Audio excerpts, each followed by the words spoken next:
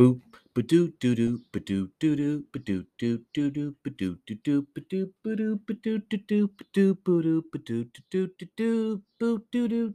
Hello, this is Reading with Finest. I am Finest. I'm reading American Indian Myths and Legends to you today. The story from American Myths and Legends that I'm going to read to you today is Turkey makes the corn and Coyote plants it. This is a White Mountain Apache story. Yeah, so follow me and everything's just fine on Instagram to see illustrations of mine. Hey, hey, hey, try to read every day. If not, don't sweat it. Your boy's back reading to you on the daily, every day. I got you. There's a lot of stuff you got to do every day. Don't worry about reading because I will fill that space for you audibly, audibly, right? Can I use the word audibly? We'll find out. Anyways, shall we begin? Turkey makes the corn and Coyote plants it. White Mountain Apache story. Long ago, when all the animals talked like people, Turkey overheard a boy begging his sister for food. "What does your little brother want?" he asked the girl. "He's hungry, but we have nothing to eat," she said. When Turkey heard this, he shook himself all over. Many kinds of fruits and wild food dropped out of his body, and the brother and sister ate these up. Turkey shook himself again, and a variety of corn that is very large dropped out of his feathers. He shook himself a third time, and yellow corn dropped out. And when he shook himself for the fourth time, white corn dropped out. Bear came over, and Turkey told him, "I'm helping to feed my sister and my brother over there." Bear said, "You can shake only 4 times to make food out of you, but I have every kind of food on me, from my feet to my head." Bear shook himself, and out of his fur dropped juniper berries.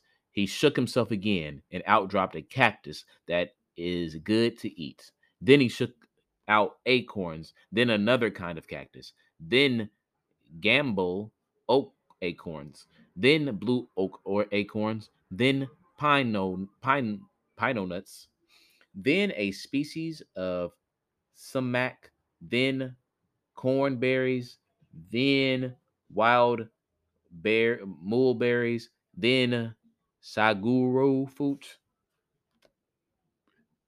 Turkey said to the boy and girl, "I have 4 kinds of seeds, corn seeds here for you, and this is a good place to plant them." The sister and brother cut digging sticks and made holes into them. In the holes, they planted all their corn seeds. The next day, the corn had already come up and was about a foot and a half high. The girl said, "We still have some squash seeds here." So they planted them too.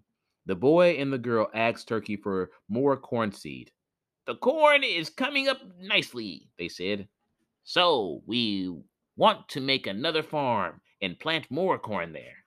Turkey gave them the seed, and they left him to look after their first fields, while they started off to make the other farm. When they came back, they heard Turkey hollering at the cornfield. They ran down there and saw him digging one wing along the ground on the side toward them. There were snakes on the other side of him, and he pretended to have a broken wing to lure the snake away and shield the boy and girl. The squash plants had young squash on them, and the corn had grown tall and formed ears and tassels. The tassels had pollen in them, and the snakes had come together to gather the pollen out of the corn plants. Turkey told the boy to stay away from the corn for 4 days. When the snakes would be finished, and at the end of the 4 days, the corn was ripe. The turkey told them, "This will be the only time when the corn will come up in 4 days. From now on, It will take quite a while. And it does. By now, the brother and sister had planted corn 3 times, and they gave seeds to other people. Then Slim Coyote came and asked for some. The corn you plant, the corn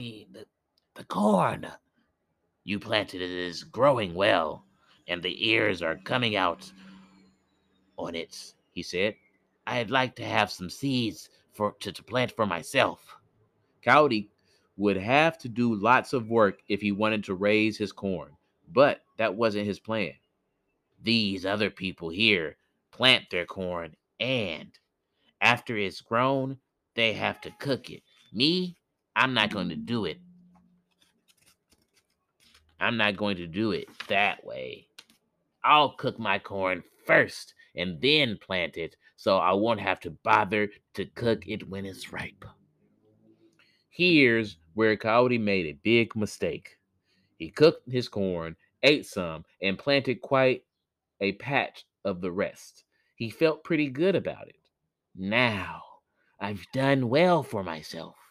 You people have to cook your corn after you plant it, but mine will be already cooked, he said. After planting, he went off with the rest of the people to gather acorns. But when they returned to their fields, Coyote had nothing growing on it at all. He said angrily, You people must have taken the hearts out of the corn seeds you gave me. No, no, we didn't do that, they told him. But you cooked the heart out of them. But you cooked the heart out of them before you planted. Coyote asked for more seeds and planted them the right way this time. So his corn grew. The day after he planted it was up about 1.5 feet. He felt good. The people who had planted their corn at the beginning were harvesting it now and tying it up into bundles. Coyote saw these and wanted some. People got mad at Coyote because he was always asking them for corn. I just want some green ears to feed my children, he would say. As soon as my corn is ripe, I'll pay you back. The other people had all their corn in and stripped it now, but their squash were still growing in the field. Coyote stole their squash, and the people all came to his camp. They wanted to know if he was the one who was stealing their squash. Coyote pretended to get angry. You're always blaming me for stealing everything. There are lots of camps over there. Why do you have to choose mine to come to with your accusations? But the people knew about Coyote's thieving ways. From now on, don't make your farm near us. Move away and live somewhere else, they said. All right, there are several of you that I was going to repay with corn, but I won't do it now that you've treated me this way, he said. So Coyote's family lived poorly, and they never bothered to cook anything before they ate it. Based on Greenville Goodwin's version of 1939. Pretty cool story. I liked it. I enjoyed. There's a Coyote getting the short end of the stick, but I guess he was stealing and doing some mischievous things. So, I mean, what can you do?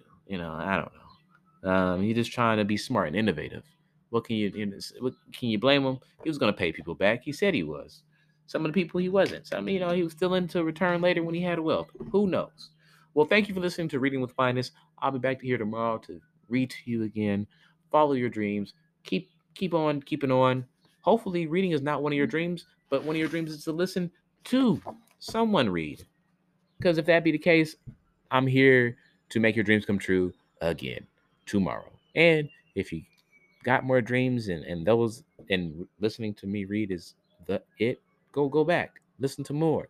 There's tons of stuff to listen to me. I'm not always reading. So maybe you can just move from I like listening to reading to I just like listening to Finest's voice. If you want to listen to my voice, there are places. Go look. Grandpa and Chill, Creative People Talking. Um, I'm sure there's other things. Yes. All right. Today's the day. Follow your dreams. Ba-doop, ba-doop, doo-doop, ba-doop, doo-doop.